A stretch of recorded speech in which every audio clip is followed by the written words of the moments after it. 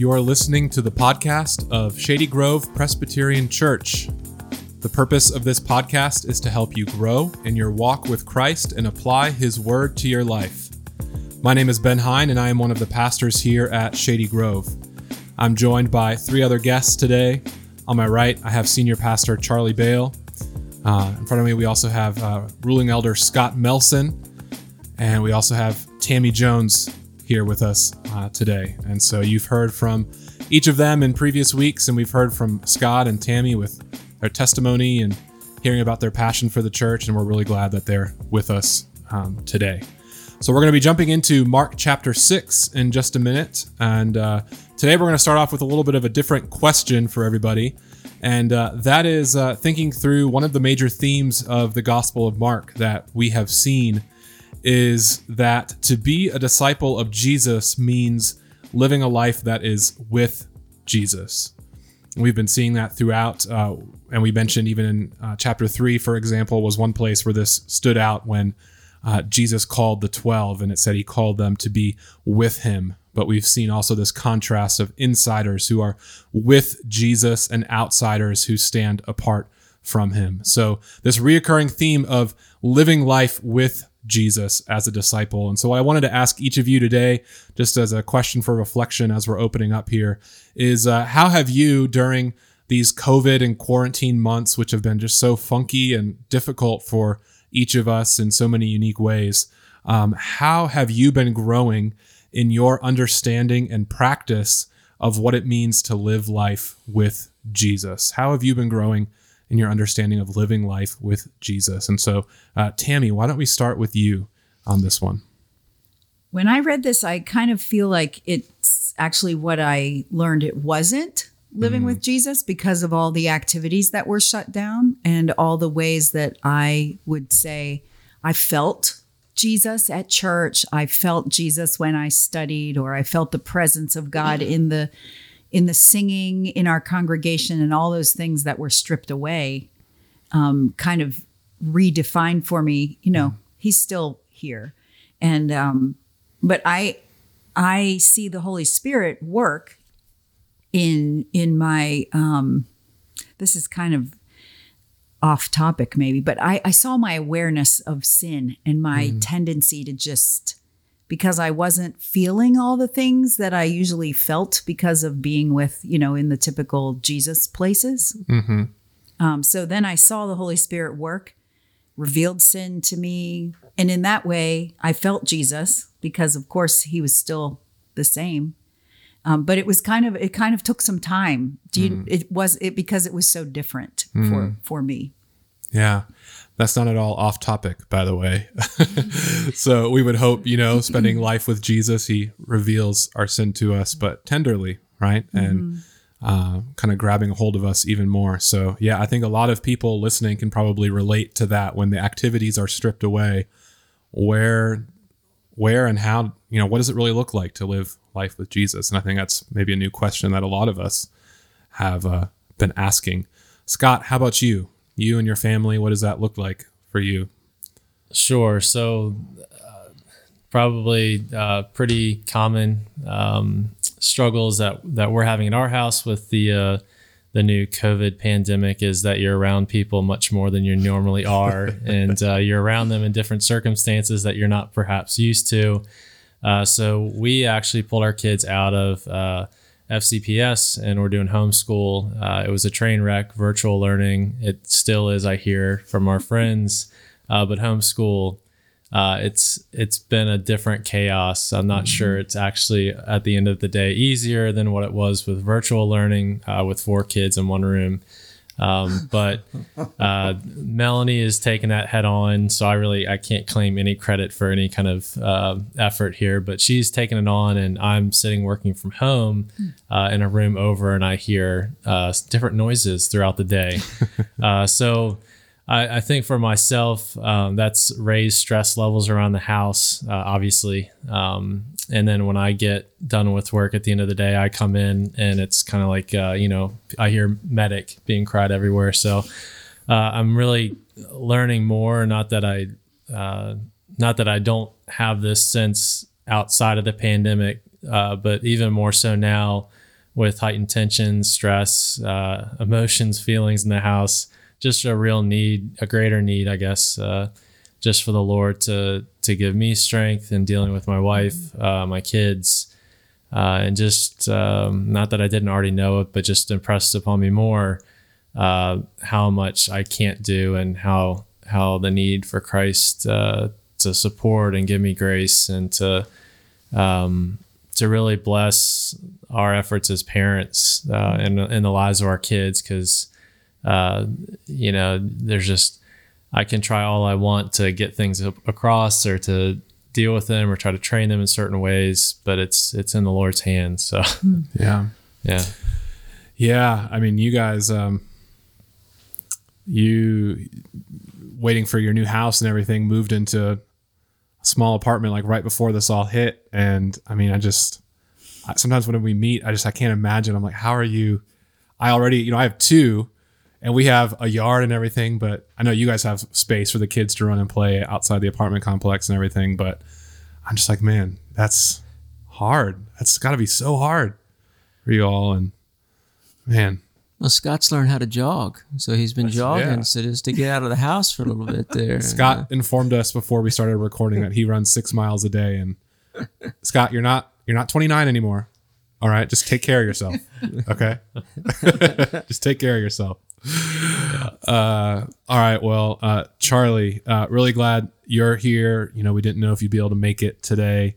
I imagine this is a question that's hits home for you right now and your family, going through the loss of your dad and working through your family with that. So how have you, through quarantine, but even recently, grown in your own awareness of life with Jesus? Yeah, I mean, I'm kind of used to sharing all of these passages of scripture with other people in their funerals or memorial services or gravesides, and now they really kind of become a reality for me in a new way and in a profound way, that it's very comforting that just the resurrection of Christ is what other worldview can account for death, and death is really the great sucker punch. And I've never really had somebody that I would say I was really close to die, and my dad and I were close.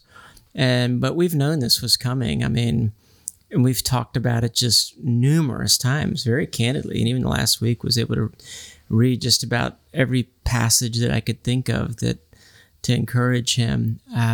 But for me, I think it's okay to be weak. I thought last Sunday's message was really appropriate. It was something I really needed to hear.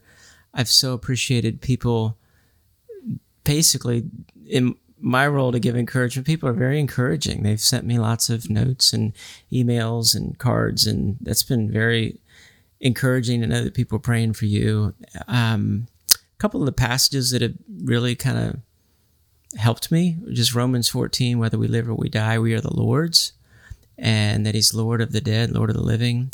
And then in 1 Thessalonians 4, the familiar passage that we don't grieve as those who have no hope, and that when Christ, since we believe that Christ died and rose again, even so through Jesus, God will bring with him those who have fallen asleep, and we will be reunited with our loved ones. This is not the end. And so that is greatly comforting, and gives confidence that it's like this great weight, but there's a buoy, and the boat floats because of the resurrection, and we can get through this.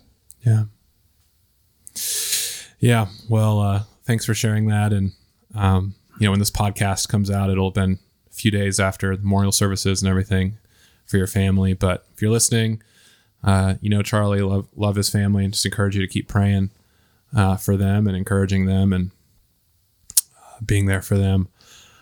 For me, thinking about this question, I had a few thoughts that came to mind, and one of the, I think, probably the strongest emotions and things I've been processing through that have been leading me back to Christ is, I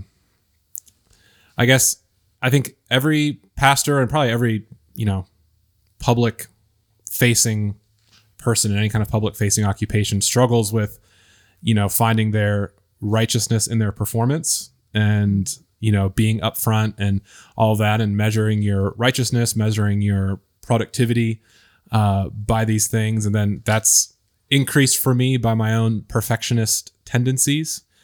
And so that can, when you don't meet your own expectations, can lead to a lot of feelings of shame.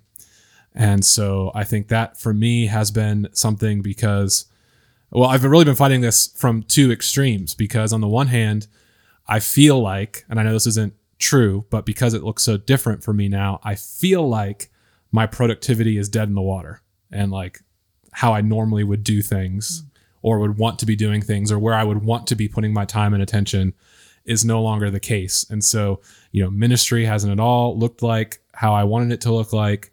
I tend to have, many of you listening know this, like I tend to have a strong communal emphasis. I like to think through community things. We like to do hospitality at our house and outreach and these things. And it's like, you can't do any of that. Like, what does that look like now? Right. And so all of a sudden, that's hard. And, not that we ever really had a set schedule here at the church where everyone was in at the time, or like crossing paths, but like, yeah, now like our schedules are so different, and I'm here at the church, but Bruce is here at a later time than I am. And so I don't really see him anymore. I don't see Charlie as much, and so all of a sudden it just feels very isolated.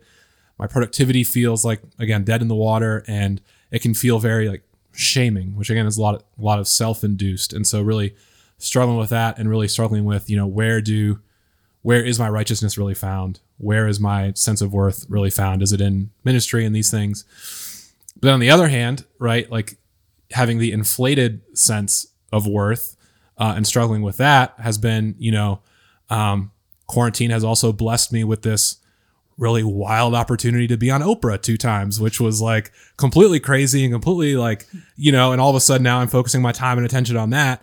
And it's easy to like think, you can get into your head of like, look at me, right? Like I'm, and so I have on the one hand, the self-pity and the shame due to my performance righteousness. And on the other hand, the conflated ego due to my performance righteousness. And so in both cases, really I've had to like talk with Neva, a couple close friends, like what does my response of the heart look like in either of these situations? And of course they both have the same root. And so really coming back to, well, where is my life found? Where is my meaning, purpose, sense of worth, my righteousness found? It's in Christ, right? It's all in Christ. And the only real remedy for either great discouragement or great pride is in Christ. And so that's been just, that's been a hard lesson. You feel like that's the kind of lesson you learn a lot in the Christian life, and then you learn it again and again at a deeper level. And that's just kind of what it's been for me. So well, this season of all those other things being canceled or postponed or stopped because of the pandemic gives a really concentrated opportunity to learn those things. Yes. Do you know? And so I was washing dishes recently, and I thought, Lord, are you in this?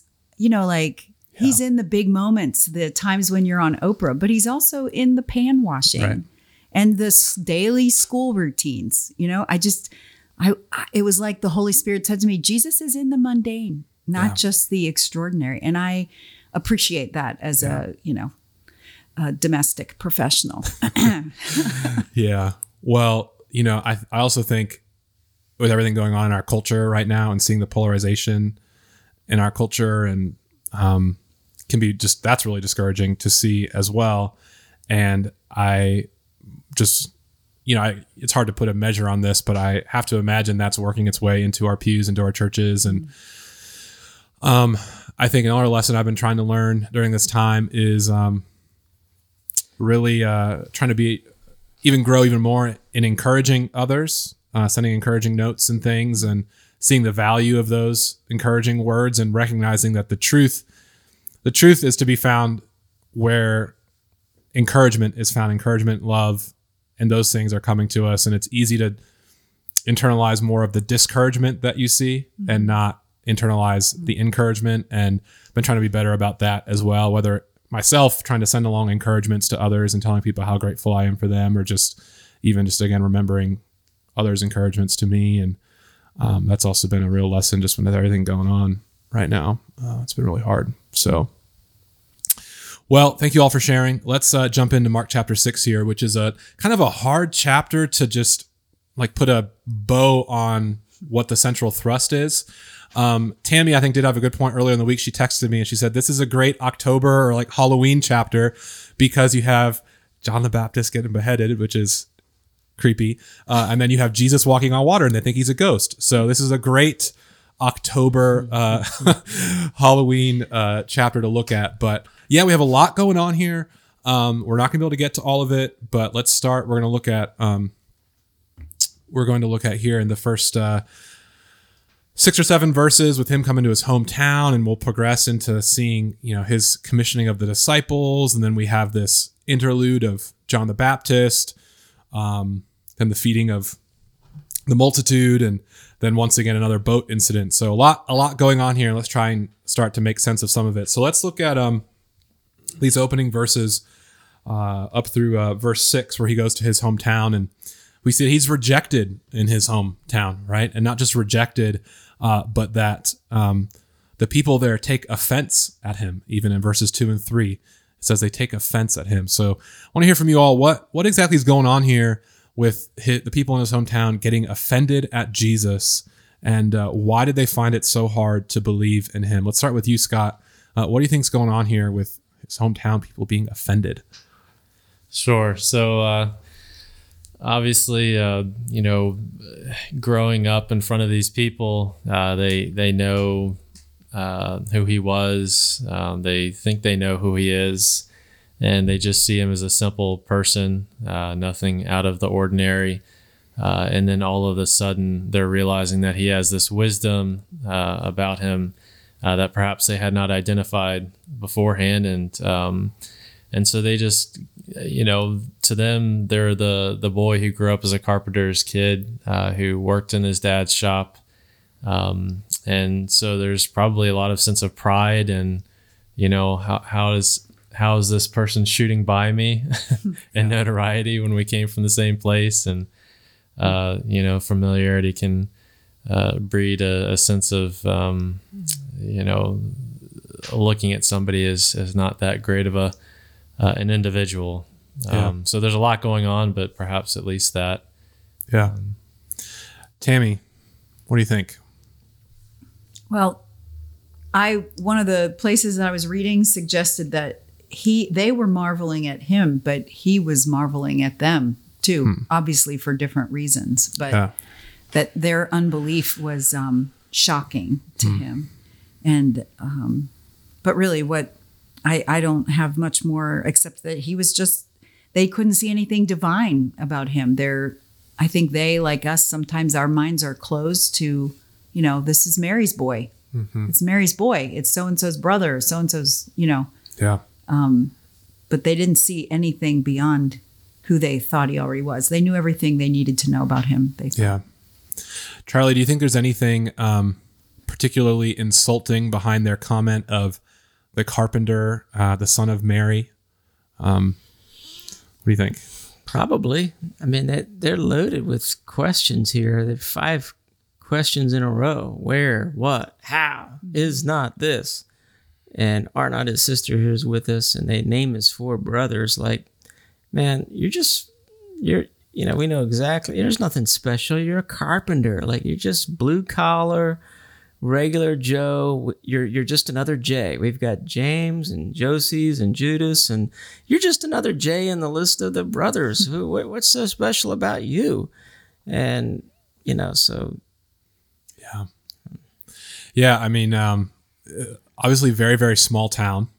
I think estimates of a few hundred maybe, and so like you'd have to think that they probably remember Mary getting pregnant, right? Like there's probably rumors, right? I mean, we know how people work. We know how gossip works, right? Rumors, tales, stories about Mary, about this Jesus.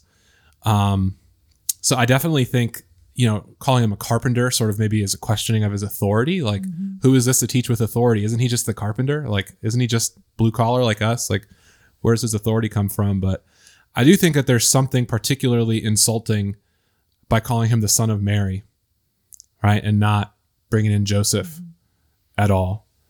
I think the commentators I was looking at all said that it would probably be too strong to say that they were calling Jesus a bastard or something like that. But that this is, it's saturated with disgrace, with insult, with perhaps even a hint of illegitimacy.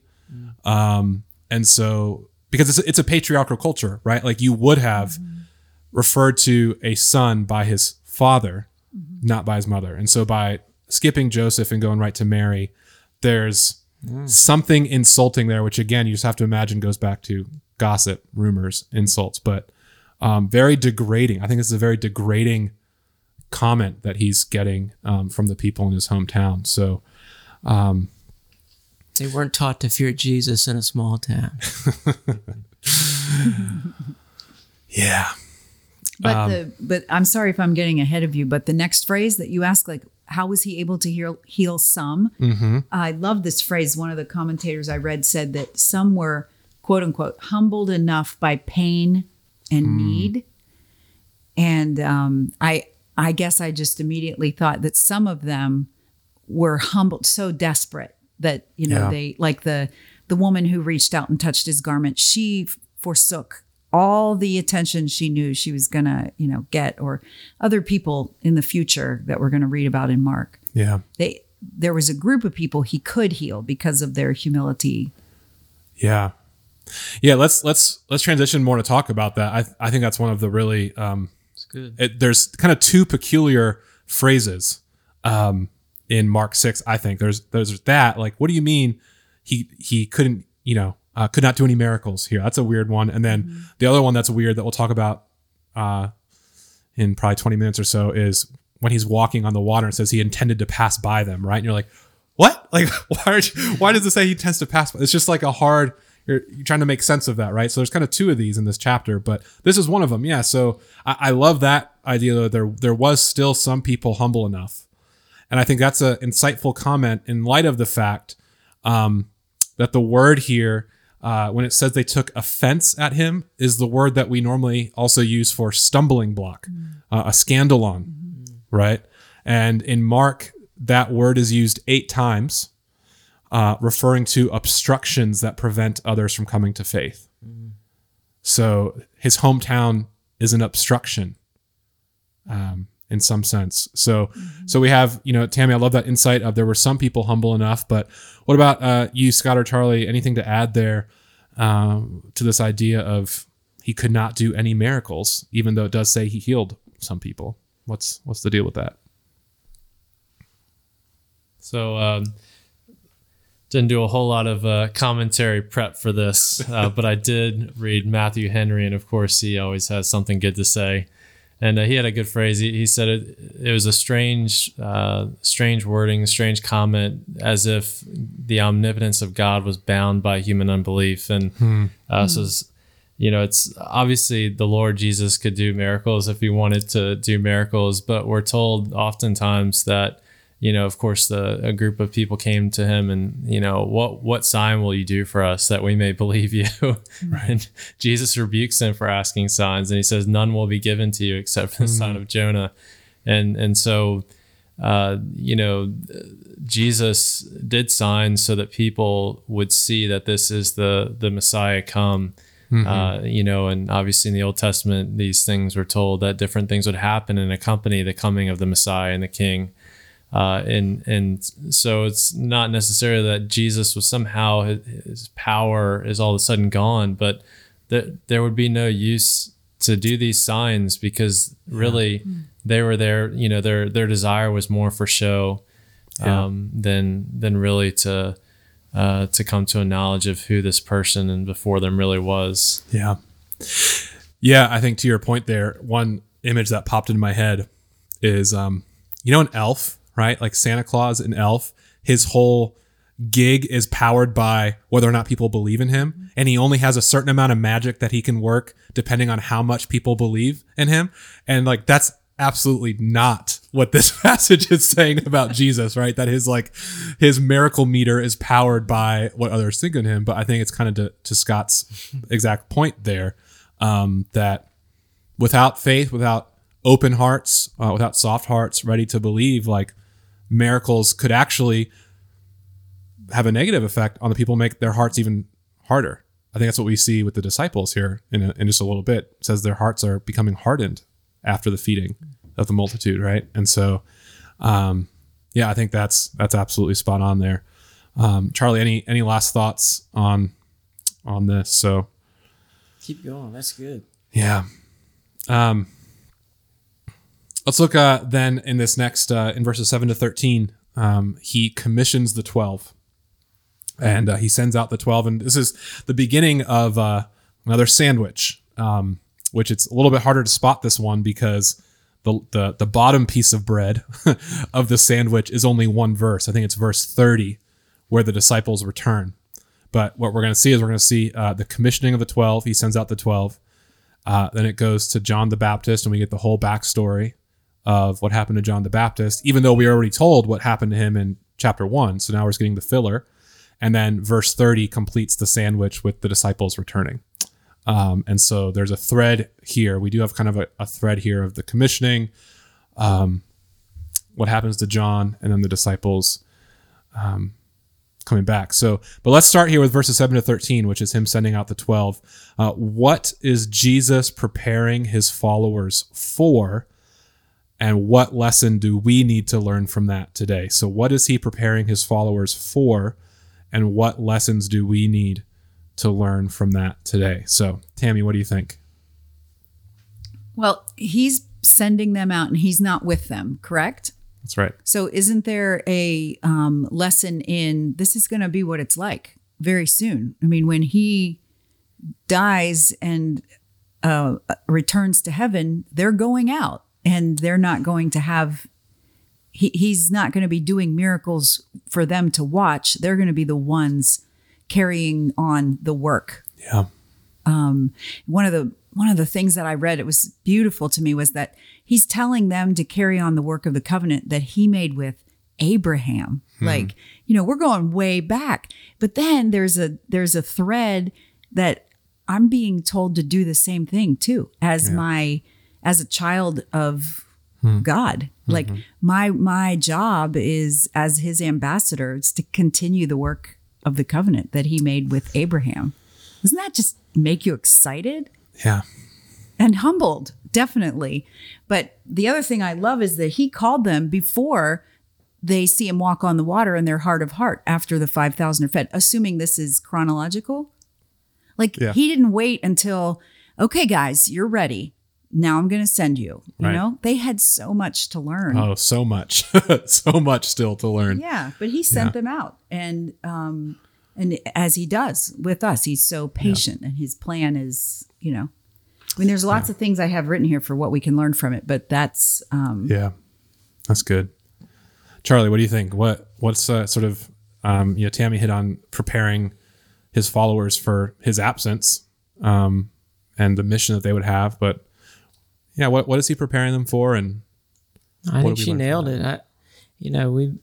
It's the Great Commission is coming, and Jesus will be leaving them, and they're being sent out, but they're also given here the powers that he has. So they're able to cast out demons, anoint with oil many who were sick and healed them. It was one of the few references to anointed with oil that we see in James 5, with now that given to the elders and to pray. And I still think we should do that. But I don't see the ability of healing, the success of healings as we're seeing in the Gospels. It seems like they're pretty successful most of the time. They have a few, and Jesus is upset at their unbelief, but they are sent out, and it's really, I kind of see it as engaging in a battle. There is a real battle to be fought. And you think of like a military, Jesus is bringing his kingdom. Satan has a full court press with all the demons, and it is a full-on battle. And there's much more demonic activity that you're seeing in the Gospels than you would see today, per se, or at least where gospel penetration has occurred. So he's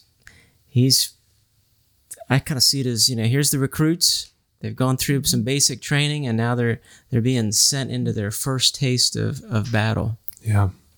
And I didn't compare the language exactly, but I'm pretty sure, a lot of the language here about what he sent them out to do, to have authority over unclean spirits and so on. I'm pretty sure it's similar language to what he said he called them to in chapter 3. I think in chapter 3, it talks about casting out demons and healing. I don't have that right in front of me, but I think we clearly see that this is now like him sending out for them to do what he called them to, in chapter 3, right? Some of the work that they were called to in chapter 3. Scott, do you have anything to add? I cede my time to the moderator. Okay.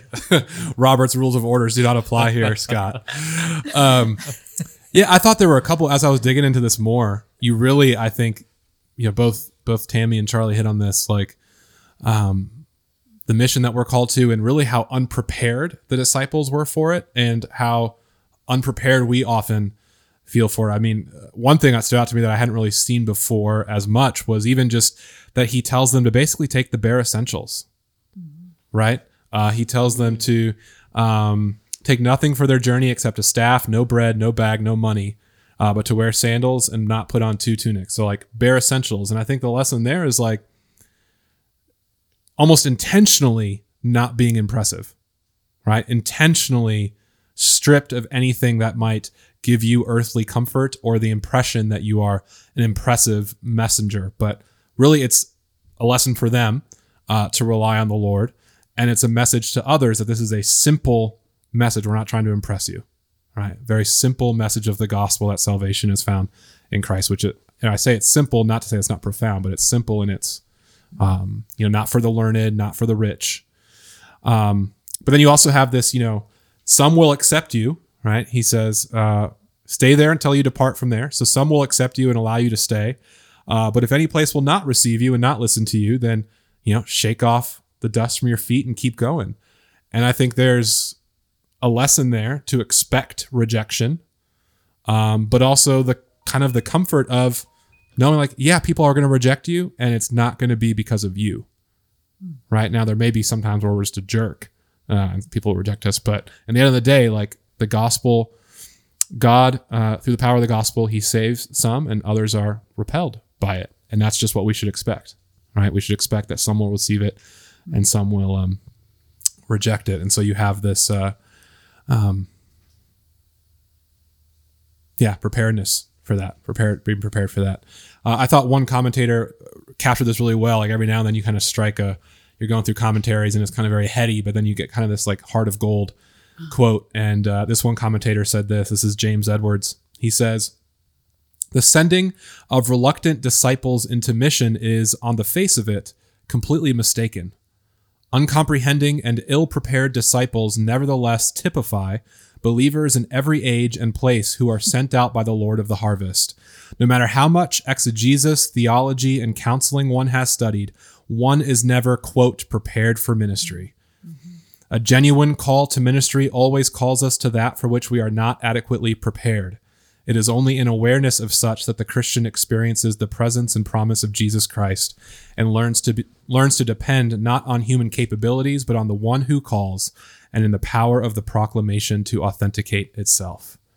I thought that was great. That was James Edwards in his Pillar commentary. I thought that was really good. And I guess I'm just now realizing that goes back to what I said I've been struggling with during quarantine, right? Of like, not prepared, just like nothing, no seminary education, nothing could have prepared for ministry during COVID, right? And just increasing dependence on the Lord. So yeah, I think there's a lot of encouragement and good lesson here and just what it means to be a disciple in any age. Yeah, what you read flies in the face of the "you got this" mentality. Yes. Yeah, absolutely. Absolutely it does. Well, let's keep going here through working our way through another one of these sandwiches here that we've been seeing kind of just about every chapter in Mark. And we get into John's death, right? Which again, we heard about in chapter 1. And now all of a sudden we're getting this really long backstory, kind of tying together. Really, I think,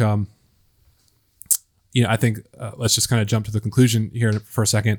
I think that the common thread here is that John is not only foreshadowing what happens to Jesus, and of course there's a lot of ties here, him dying at the hands of, the state and all of that. And, but I think it's not only foreshadowing then what will happen to Christ, but I think there's also a foreshadowing of what disciples ought to expect, right? Because we have the commission and they return after this. And of course we know that many of the disciples faced the kind of death that John faced.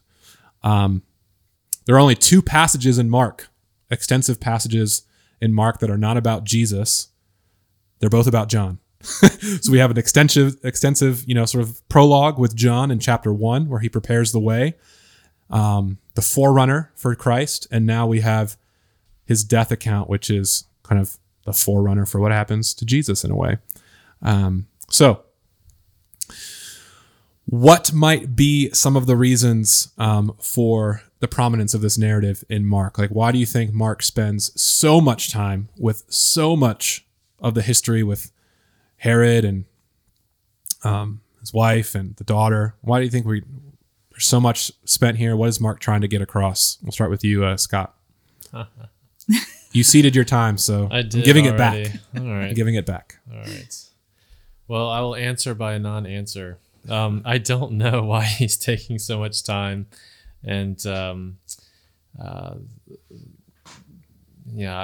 gotta say, I didn't have time enough to study as to what commentators would determine why is Mark giving so much time here. Use your gut. Use my gut. My gut is to turn it over to Pastor Bale. When it says, we're going to get into this, but when it says later that Jesus had compassion, it's talking about from his gut. All right, so I want you to use your gut on this, Scott. Oh my. I don't know. I don't know why. So who was the audience that would be reading this years later? Like, why would he find it important for them to be reading? Yeah, that's a good question. I mean, we've kind of said that the primary audience was probably Gentile Christians. Okay. So perhaps part of it could have been exposing the folly of Gentile leaders. Perhaps. Charlie, what do you think? Well, I certainly think that the reading audience would have taken comfort in knowing that if we think we can escape persecution, and persecution was getting ready to come upon the church, and it was coming from the hand of the Romans, and here you have Herod himself and bringing persecution and down on someone who was wildly popular. And I think the writer's given us this details because it really happened. This is really an amazing story of twist. Sometimes how God works through the twisting of providence. Like, you're not going to believe how this actually happened. And what you have here in these 2 stories is a complete contrast. So we have 2 feasts. And you're going to see what a real feast looks like with Jesus. Mm-hmm. And I just love the word green in here. It's telling us that he had him sit down on the green grass to remind you, Psalm 23, he's the shepherd and he's going to feed you. Even though he's broken over his close friend who's died and he's grieving and he's hurting, he wants to be away and in desolation, but he loves the people and he feeds them. And that's what he does for us. But here you have the flip side is this worldly pomp. I'll give you up to half the kingdom. And what do they want is somebody's head on a platter. And it's all about holding grudges and dealing with their sin and how to hide their sin and their shame. And they're not able to deal with their living in immorality. And so off with his head. And you just see the complete contrast in kingdoms. And Jesus is living in both. And we live in both. And it just gets us to see what's really important. Yeah. Yeah, I mean, there's certainly, this kind of reads like a really strange soap opera, right? Like you have to imagine that Herod's family, his family tree, like, man, you could make a Netflix drama on that family, right? Like that's just quite the family. And it kind of, it's You may one have of just these planted things. a seed for somebody. It may be. But it's kind of one of these things where it's like, you can't write this kind of thing. You know, I've been reading, been getting into Hamilton so much. And so I've been reading Ron Chernow's biography on Hamilton. And I recently got to a part where it talked about Washington finding out about Benedict Arnold, right? And his plot to have treason on the Continental Army. And it's such a wild story. I know you're kind of a history guy. I don't know if you know this, but like Benedict Arnold gets found out and runs away and leaves Washington and Hamilton at his home. And all of a sudden they start hearing the wife like screaming in hysterics and all this stuff. And they go upstairs to find her, and she appears to be out of her mind. Right. And she she's cuddling her baby, and she thinks that like Washington and Hamilton are there to kill the baby. And so she's like all this hysterics and all this stuff. And Washington and Hamilton like spend the weekend there trying to calm her down. And Hamilton's writing letters back to his wife, talking about how in dire straits this woman is and all these things. And so they eventually decide like, we can't fix her. Let's send her back to her family. And she gets back home, and it was all a ruse to give Benedict Arnold more time to get away. And she completely fooled Washington and Hamilton, like two of the smartest guys. And I texted my buddy who's into this, and I was like, this is such a wild story.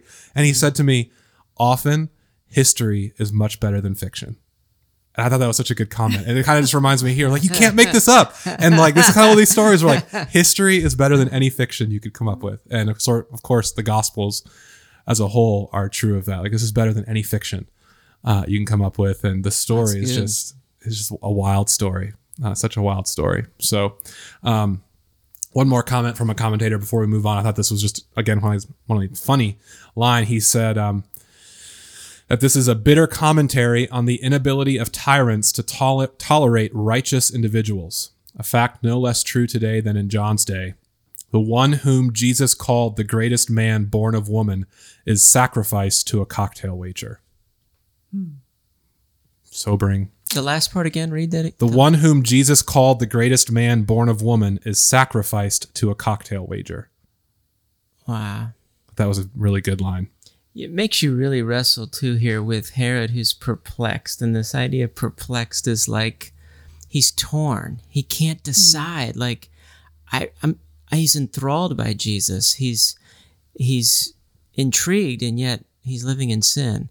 And so he likes to hear him, but this hurtful thing. And so he's going back and forth. He's kind of waffling, and it greatly grieved him. But he had given his word, and just as Pilate, could be compassionate to a point, once everything was at stake, Pilate is going to turn on Jesus. Well, same with Herod, with John the Baptist. It's the similar that ultimately the mass of people or significant people will turn the tide of a leader, and they're more enslaved to the praises of people than they are to God.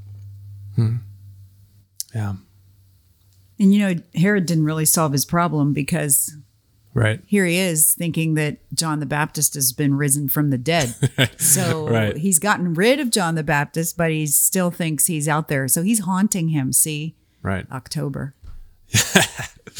Or even, there's kind of the connection of maybe it's Elijah. And of course there's some similarities with Elijah's story with Jezebel. There's some parallels here with that. So, well, let's keep going. There's a lot in this next section here, with Jesus having compassion on the crowds, and then the feeding of the multitude. And there's a lot we could talk about, but I really want to focus in on verse 34, where it says that, let me pull this up just so I make sure I'm reading it word for word.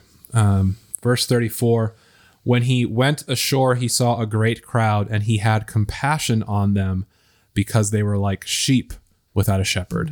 And I really want to focus on that last part, sheep without a shepherd. So, Scott, softball here for you. Keep them coming. Yeah. What does it tell us about ourselves that Jesus sees us as sheep? What does it tell us about ourselves that Jesus sees us as sheep? Sure. So sheep, obviously, everybody has heard many, many times, especially if you've been in a church that preaches sermons how sheep are not to be envied for their wisdom and intelligence. So yeah, it's really it's not really a praise to our abilities. You know, we're utterly dependent upon which direction we should go. When sheep, they got to be told when to eat. Basically, when and what to do at all given time. They can't protect themselves. They don't know enough when danger is coming. So we are like sheep. I mean, Jesus is saying that we can't do anything for ourselves, and we are wanderers apart from Him, without direction, without any ability to help ourselves. Yeah. So we're a ship on the sea, basically, without a rudder. Yeah. Susceptible to anything. Yeah. Yeah, that's good. Tammy, you want to add anything to that? No, I definitely see myself, and I almost find comfort in the fact that Jesus called all of them that. Mm-hmm. It's not just me. I'm in this with a lot of other people. Yeah. I'm just grateful for the shepherd, really. Yeah. When you start thinking about sheep, it just almost gets laughable. If you start, why sheep, Lord? Yeah. Yeah. Well, I don't want to, I think everything that both of you said, sort of about our inabilities and our weaknesses as being sheep, of course, shepherds today even, will tell you there's kind of good books written from shepherds' perspectives and YouTube videos and stuff that like sheep will follow each other off a cliff before they use their own like common sense, right? They will follow each other to their doom off a cliff without even thinking. So sheep are not smart animals, but I would like to think there is a bit of a tenderness here, especially with, he's being moved to compassion on such sheep. But I also thought, thinking about this, our sheepish tendencies is that being sheep, we, human beings, need a guide and a defender to show us our way. We need someone else to defend us. We need a guide to show us our way. And so much what's happening around us, so much of the cultural movement all around us is really playing into our sheepish tendencies and confusing all of us from following our shepherd. I've been listening to a podcast recently. It's a really good podcast. Not as better than ours. No, it's better than ours. It's better than ours. I would recommend it. I think it's called This Cultural Moment by John Mark Comer and Mark Sayers, two pastors. One in Portland, one is actually in Australia. But they talk a lot about what's going on in this culture. And I think it was their season 3, episode 1 podcast. They had a really good conversation about the deconstruction we see in our culture. The kind of this idea of like tearing down tradition and structure and institution, the suspicion of authority, the suspicion of institution, the suspicion of the traditional way of doing things, kind of the old way of doing things. And so kind of this impulse to like tear things down, right? To tear things down. And so you even see that, of course, in the church, right? Which there was the emergent church movement for a while that was kind of focused on that. That kind of died. But now you kind of even have this ex-evangelical movement of kind of deconstructing evangelicalism. And I think a lot of that is because young Christians are struggling, more and more history coming out about kind of the complicated and often dirty history of evangelicalism and some of its leaders, not knowing how to deal with that. And so kind of just ditching the whole thing instead of, really working out faith for themselves. And so what starts with, maybe a good impulse. So for example, it's a good thing to deconstruct structures that lead to abuse, right? That we see in our churches. That's a good thing. But I think for a lot of young Christians that it doesn't stop there. And all of a sudden it becomes deconstructing every point of orthodoxy. And now it's like, oh, that's Siri is talking for some reason. But now it's kind of in to like question everything and not really have a firm place of belief.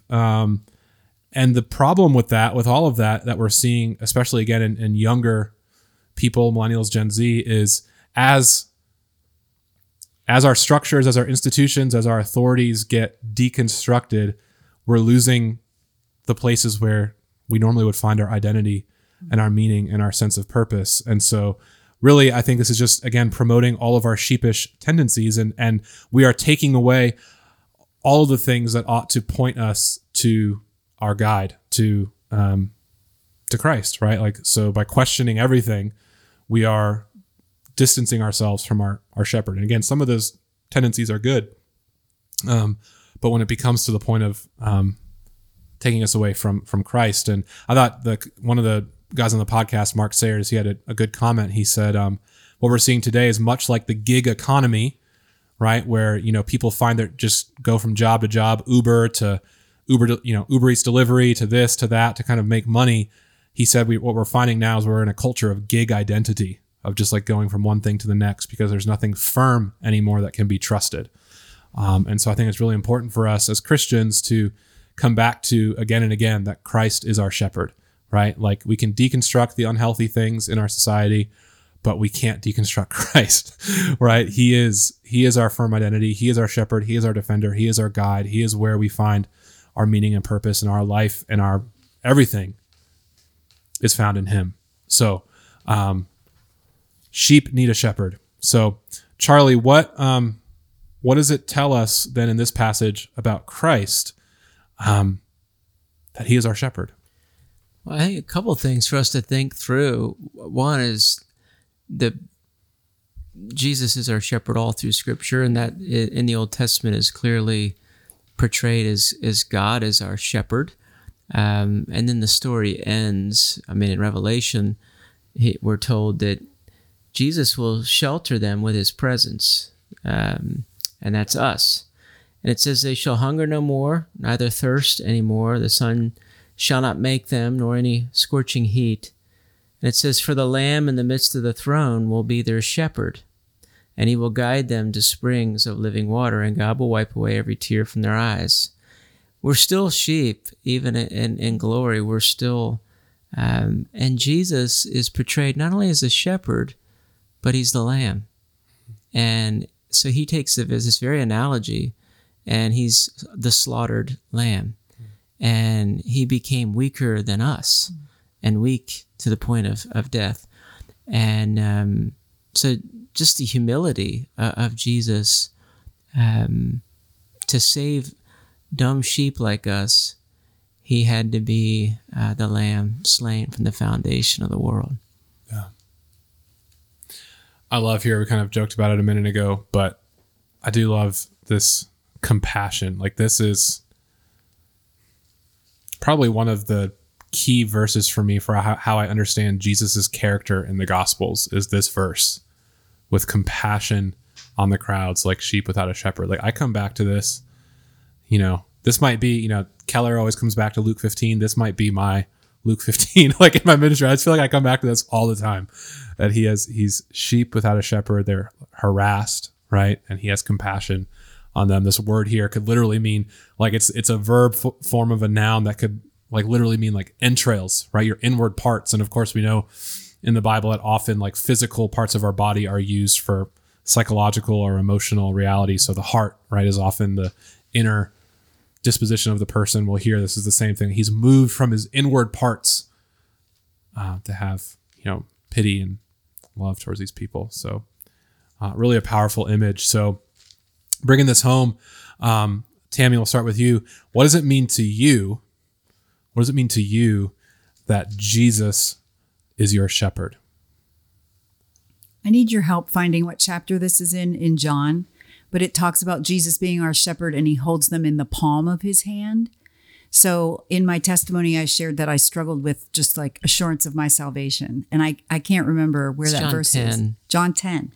But it talks about how Jesus says he knows them by name. He knows his sheep by name, and he holds them in the palm. So if you hold out your palm, he doesn't have me on the end of his finger ready to flick me off when I mess up, but I'm gripped in the palm of his hand. And then it says, none can take him. None can take them. Can you read it for me? I'm looking for it right now. The palm is not necessarily in the ESV. Oh. But, well, in the KJV, none can be snatched out of his hand. Yeah. Okay, so that's what I see, is that I can't be taken away, and I've shared that with my boys too. That they are safe in the flock of Jesus, basically. It's 27-30. Oh man, I was off by 10 verses. Verse 29, particular, chapter 10. my Father who has given them to me is greater than all, and no one is able to snatch them out of the Father's hand. Coming on the heels of my sheep hear my voice. Yes. Yeah. So that definitely is one of those truths that I go back to when I need to be reminded of the love of Jesus for me. Scott. Sure. I mean, pretty similar. Just, the fact that the Lord is tender towards me and cares for me. It talks about how they were trying to get away. The disciples had come back, tired from going out and doing what the Lord had sent them out to do. They get in a boat to get away from the crowd, and they can't get away from the crowd because they get to the next shore, and here the crowd comes again. And, like you said, Ben, Jesus has this compassion and is moved to go out, and he begins to teach them.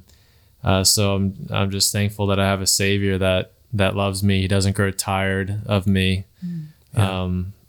He never slumbers. He never is weary of watching over and keeping me. And he's in control. He's there as the shepherd also to protect. Such a powerful metaphor and image, truth. Not even a metaphor. It's a reality. I think I shared this last week that I'm just finding more and more that no matter what I say this, this is one of my favorite verses, all of that, but my tendency is still to view Jesus as sort of being monotone, unemotional, very just like stoic, and more and more just really trying to see Jesus as he is, as the shepherd moved to compassion for us. So let's look now at this. We have another one of these boat stories. Hard to keep track of some of these. So we had before where he calmed the storm, and they were amazed that he could calm the storm. Well, now we have this interesting sort of scene transition. It seems like at the beginning here of maybe verse 45, that it says he immediately made his disciples get into the boat and go before him. And after he took leave of them, he went up on the mountain to pray. Like, Jesus needs some space, right? After the crowds and they had pressed upon him, and he sends the disciples away. He gets away from the crowds, gets away from the disciples, gets alone to pray, which is something that we see happening in the Gospels a lot. So he's up on his own, perhaps recuperating, praying, and the disciples get out into this storm. I think this is the fourth watch of the night, which I think is roughly like 3 a.m. or something like that. So what is his purpose in going out on the lake, and why does it say in verse 48 that he was about to pass them by? So what was his purpose, and why does it say that he was about to pass them by? Sorry for the phone interruptions today, everybody. I think that's the third one. Tammy, let's go to you. What's going on with passing them by? I really don't know. I don't have a good answer, except that when he walked on the water before it stilled, and maybe he was going to still the water, he might have been reminding them of his presence. Yeah. I did not find a good commentary quote, gold nugget for this one.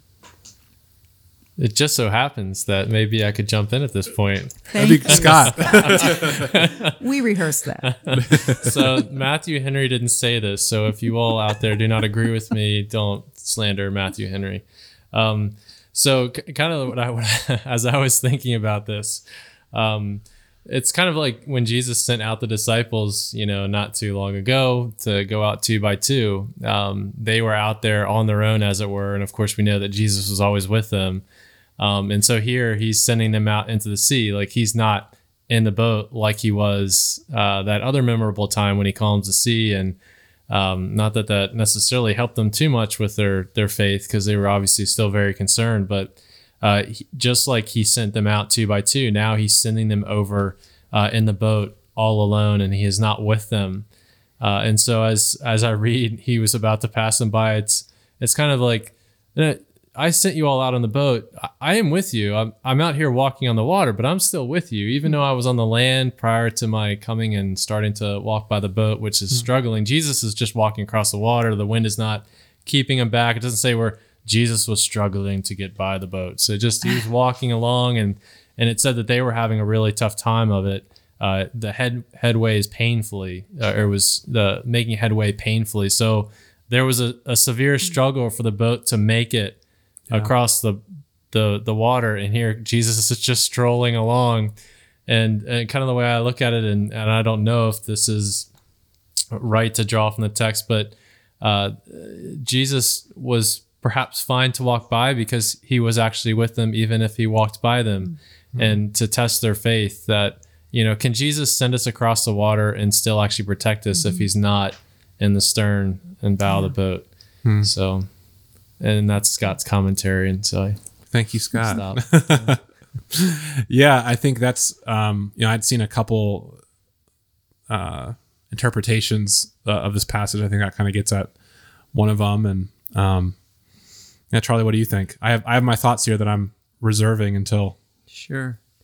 Well, the interesting thing is this word here for pass by is a pretty rich word in the Greek and in the Septuagint, which is a Greek translation of the Old Testament.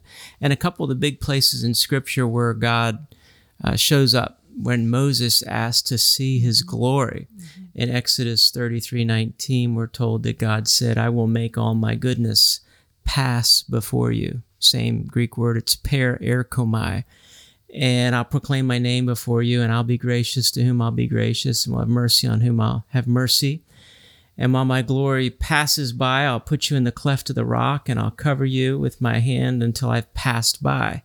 So the same imagery. And then in Exodus 34, where he does go by, he says, the Lord passed before him. So it's the same word it's used several times here, and he proclaims his name. And it's the same word that shows up in 1 Kings 19 with Elijah, and how the Lord, it says, passed by. And it was a great and strong wind, tore the mountains and broke in pieces the rocks before the Lord. And, after the wind, there was an earthquake, and, and then the Lord's in the still small voice.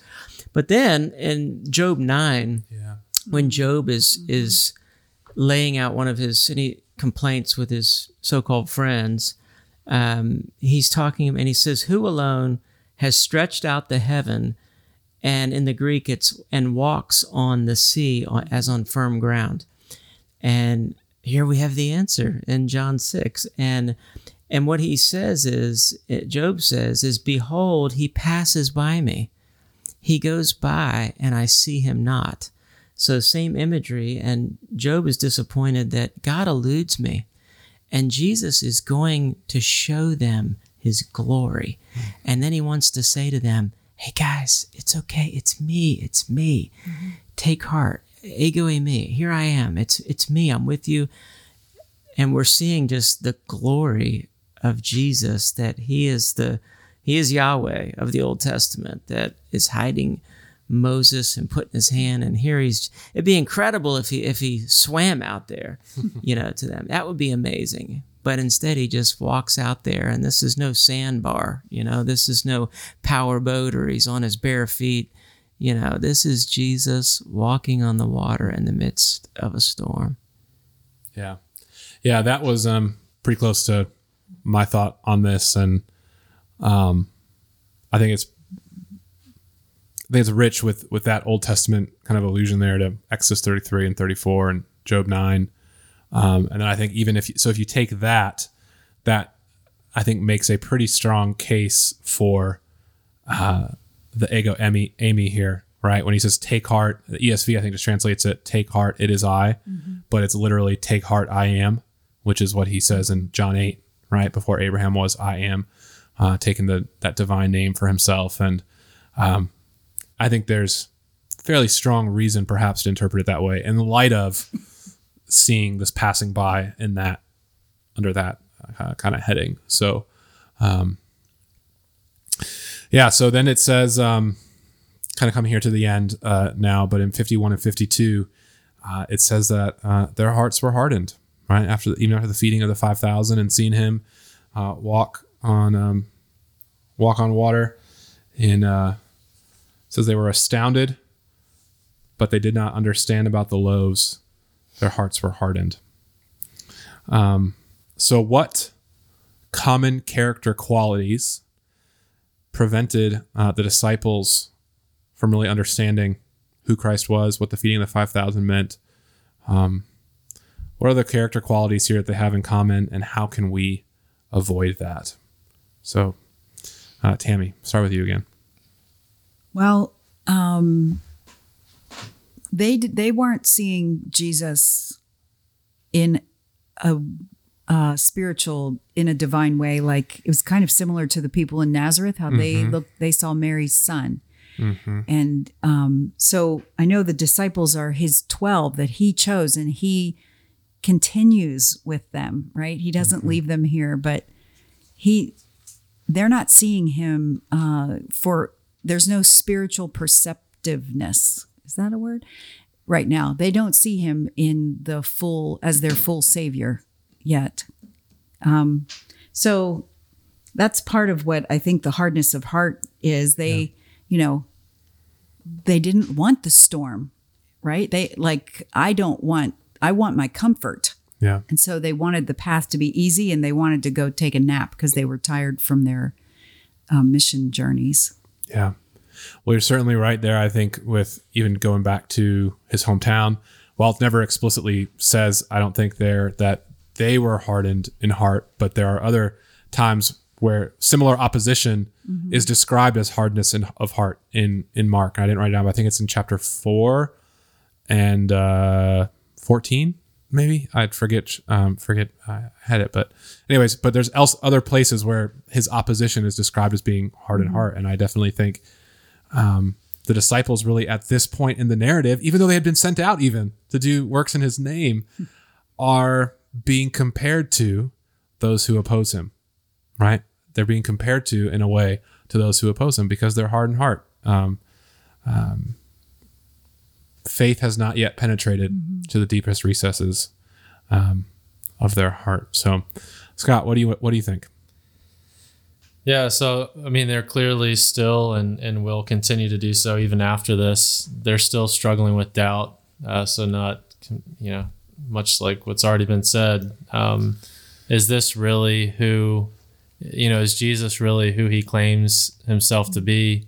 We get to walk around with him a lot. They didn't see him grow up, but there's a level of familiarity that they're getting. And it's, back in the other episode in the boat, when they saw that the wind ceased, it says that they were filled with fear. And it's like they get these glimpses where they almost get knocked, conscious almost, and realize, oh my gosh, this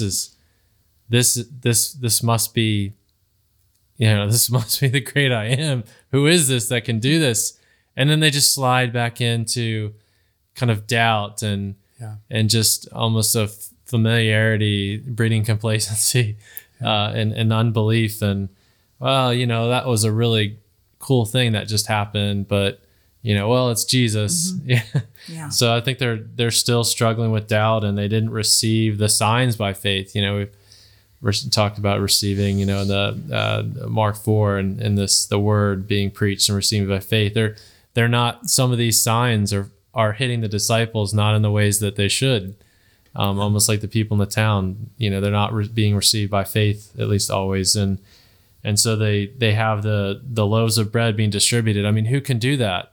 And well, I guess that wasn't like an A miracle. That was kind of like a C miracle. And maybe there's a number of people that could do something like that, but not to the level of it being God, the God man. And so, I think they're seeing these things, and they still have these doubts, and they're not receiving these signs as faith, by faith. So, yeah. Charlie, how can we avoid being hardened in heart? Well, I think a passage like this kind of makes us beg the question, how much are we like this? It's easy to believe when everything's going well. But all of a sudden now when we're hungry and there's a huge crowd and it's impossible to feed them, now what do? We're out of our element, or we're out on the water and we're straining at the oars, and life has all of a sudden gotten really complicated. A big storm, and so I think this is really meant for us to really think about, like, okay, they didn't get it, and yet Jesus keeps showing up and showing his glory to them. And their lack of understanding is akin to a deeper issue of their hearts. And so are our hearts compliant? I think we need to pray. I've been listening to Kevin DeYoung a lot and his message on Mark 6. This was a tremendous message that he gave. But I love at the beginning of his messages, he prays through Psalm 119. So before every sermon, he prays a portion of Psalm 119. And all of Psalm 119 is a prayer of taking the word and, Lord, may we be lovers of the word and really understand it. And may it turn our hearts and our eyes away from vanity and our love of this world. And anyway, I just really think we need to pray more and ask God to show us our sin and our hardness of heart. Yeah. Yeah. One thing that Alan Cole said was that smallness of faith and hardness of heart were two of the repeated sins of the disciples in this. And smallness of faith is the failure to remember God's working in the past and apply that knowledge of his nature to my present problem. And I love that, because that's kind of where we need to be reminded. That's why we need to go to church every Sunday, to reboot. What is it? What do I believe? And who is God? And how does he, how does he fit here in my present problem? Because we all have problems. We're all going to be in storms. That's a great comment. And that sort of transitions well right into what I was thinking on this, which is, with faith, I think sometimes we can think faith as being passive, something that happens to us, or maybe just like something that in the past, I put my faith in Christ. Right. But as you said, like, it's what God has done in the past and applying it to my present, which is an ongoing application of faith, right? We need to apply our faith again and again and fight for faith again and again in the midst of new situations, new circumstances, life upheaval, all this going on. So it can't just be merely passive. It has to be an active, I've been recently thinking of it in my fight for faith, right? It has to be ongoing. And I was reminded of this, William Gurnall quote, Puritan. He said this, he said, "Faith is not lazy. It does not incline the soul to sleep, but to work. It sends the creature not to bed to snort away his time in ease and sloth, but into the field." It's a good Puritan way to say it, but active, right? Faith propels us to being active, and first and foremost in applying our faith again and again. And I think as we keep that as our disposition, it can prevent us from growing hardened in heart as the disciples did. So, well, I think that brings us to the end of Mark 6, and really glad you all listening with us. Would appreciate if you would share the podcast or share feedback. Rate us on Apple Podcasts if you're listening there. That helps us out as well. And we enjoy doing these, and we'll be back again next week for Mark chapter 7. So take care, you all, and love you. And until next time.